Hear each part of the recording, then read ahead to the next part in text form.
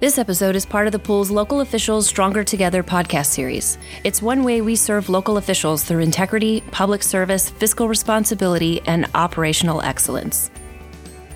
As always, please direct specific questions about coverage to your member services manager. Welcome to episode 12, REDUX, in the Risk Pool's Stronger Together podcast series. Today's episode is about human resources challenges and opportunities. I'm calling this a redux because we've actually done a podcast episode 12 on human resources before. At that time, I interviewed Melinda Walter, our HR trainer at the time. Melinda is awesome, but she's since been promoted to be our internal people operations manager at the pool. And because human resources can be such a big exposure, I wanted to introduce our new trainer, Craig Barnes, in this episode and get some tips from him. So why should a local elected official care about employment law? I've mentioned these stats before in episode 7 about the pool's Call Before You Fire program, but I think they bear mentioning again. According to a recent study, U.S. employers with fewer than 500 employees have an 11.7% chance of facing an employment lawsuit. And if you do get sued, about 1 in 5 lawsuits results in a defense and settlement payment with an average cost of $125,000. In some cases, the employee was in fact treated unfairly and in violation of one or more laws. In others, that isn't true and the claim becomes a nuisance claim. But whether allegations are legitimate or unfounded, you have to handle all of them very carefully to avoid liability. As a recovering attorney, I tend to focus on the nuts and bolts of employment law, or really any other law for that matter. But this episode is about more than that. We don't just want to avoid getting sued. We want to create a work environment where employees can do their best, where they can focus on their job without distractions. When I asked Craig originally to think about what to talk about in this episode, I fell back to lawyer mode. Tell me 3 mistakes a local government employee typically makes, I asked him. I was expecting something like lack of documentation, not providing training, stuff like that. But Craig came back with some great ideas. Ideas about opportunities for you rather than mistakes you could make. I like it, and I'm glad he's not as pessimistic as I am.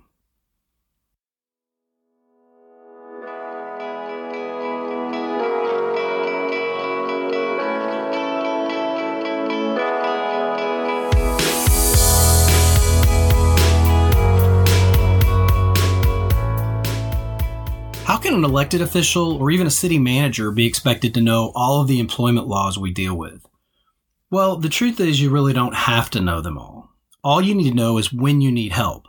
And both the Texas Municipal League through its legal hotline and the TML Risk Pool through our Call Before You Fire program and training programs can provide information to supplement your city attorney. Depending on the severity of the issue, the pool may even decide to provide you with a local attorney to help. I'm now joined by Craig Barnes, our Loss Prevention Department's new Human Resources trainer. Welcome, Craig. Tell me a little bit about your background first. First of all, Scott, thanks for asking me. This is a great opportunity. It's a journey, and I did not graduate with an HR degree. My actual degree is in communications. So right before 2000, the insurance company that I was with actually closed its doors, and so I was out and looking for kind of where my skill set would lie at that point. So this was a little over 22 years ago, and at that time, the city of Garland had posted 3 positions that were all within HR. They were different, if you will, analyst positions, focusing on different aspects, compensation, training, and so forth. And I had a little bit in all of that. So I took a chance and applied for all 3. And literally, my boss at the time took a chance on me and brought me in, and I ended up starting my career in HR, overseeing training, internal training, as well as the HR system. And then an opportunity came up in Plano from a people culture standpoint, and so did that, but also still had the HR system piece as well, but was able to really invest in Plano. And I felt like from a growth standpoint, we focused on organizational values, coming up with those, but then going beyond words on a page with those with regards to what are our serve values mean to you when you see those beyond just the organizational definition. And how did you come to join the risk pool?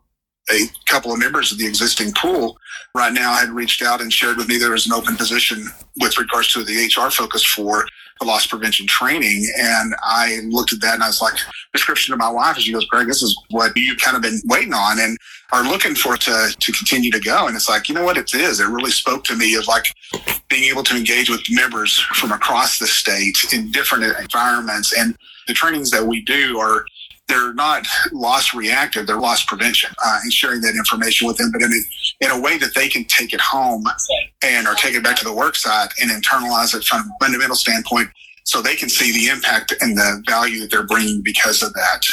How important do you think HR training for our members is? I believe that the focus of any HR information, if you will, whether it's, compliance information or, again, just anything around that it's shared proactively and not reactive. And we provide the information that can be readily applied and, of course, brought up and thought of when those type of opportunities may come up. And I've said before, I believe sharing is caring, but showing is daring. And what I mean by that is that we, myself, need to go beyond just, like I said, checking the box and sharing the information, but we need to show, and this is where the opportunity I know from loss prevention really does, and we show how it can be applied and provide examples and so forth. So sharing the information is absolutely caring. We need to do that, but we also know the individuals that are sitting in that class or whoever we encounter, showing them how to apply it or how it can be applied is really the key. Like I said earlier, I really like that you came back with some opportunities rather than, quote, mistakes like I asked for. Well, and I think that's the thing, though, Scott, is that even for the podcast, it's like, because you're right, when people think of those top three, that's where my mind initially went. It went to that we allow harassment to occur because we don't want to get in the mix of it, or you're not documenting things like it goes back to the people. How important it is to that person that they do that task to be able to keep us out of hot water, for example, if they're not feeling valued, if they don't feel like that what they do makes a difference. If they're not being listened to, they may have brought something up before. Tell me about your top three opportunities for our members to have the best team possible. I think that one of them is not asking for help. And I've said before, more in the wellness environment, and we know that as far as like with mental health and so forth, there's a statement that says it's okay to not be okay. One of the things we've added to it is that, but it's not okay to not ask for help. We don't know what we don't know. I don't know that you are not, just like what you were just saying before from the law standpoint, I may be saying all this stuff about Title VII and whatever else it may be, and you go, you're thinking you're around with Title VII, but somebody doesn't want to look like they don't know. That makes sense. And if you don't know, Title VII is the shorthand name for the federal law that prohibits discrimination on race, color, national origin, sex, or religion.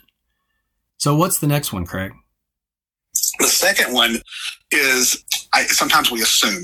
And yes, that can be tied a little bit back into the first one, but I actually say like assume and we overlook because we may be either too comfortable with it or it's like we don't want to stir the pot.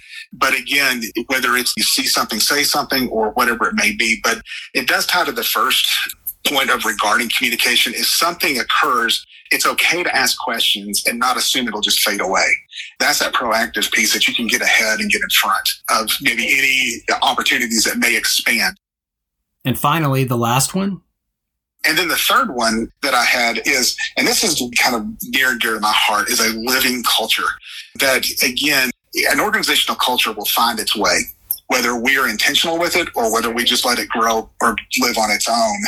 And I'm trying to stress, and again, I see this through the pool and of course TML, that the organization's most valuable resource is actually its people. So it's you, it's me, and that we're not just cogs in a machine.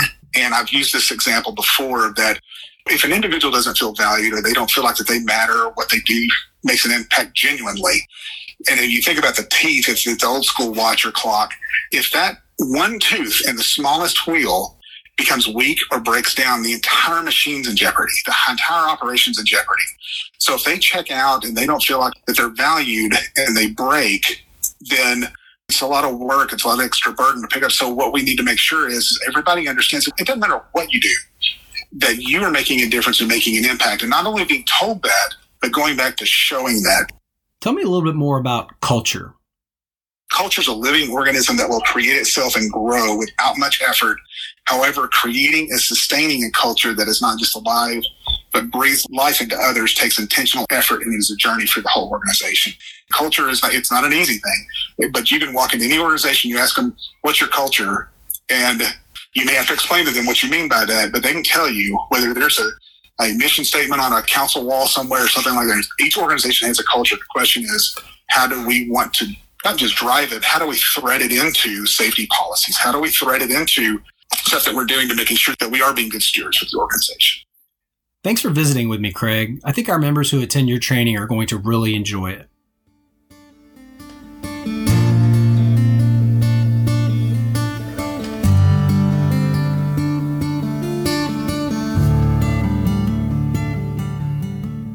Okay, let's talk about today's action items. Number 1, are you doing regular training for supervisors and employees on acceptable behavior in the workplace? And if not, why not? The pool and others have many resources to help you do so, and you need to do this to help avoid liability should a claim arise. Here's what Craig had to say about training.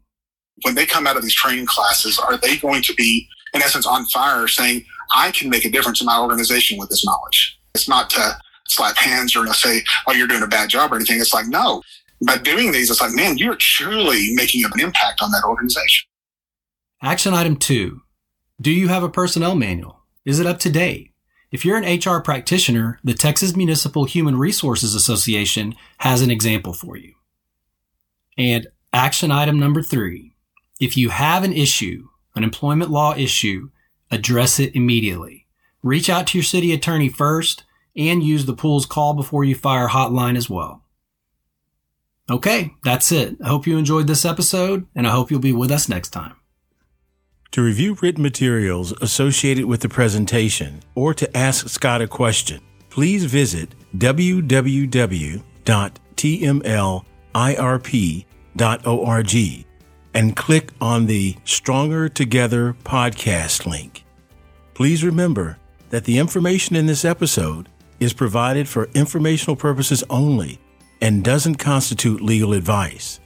We recommend that you review the podcast and the accompanying written materials with your attorney prior to taking action.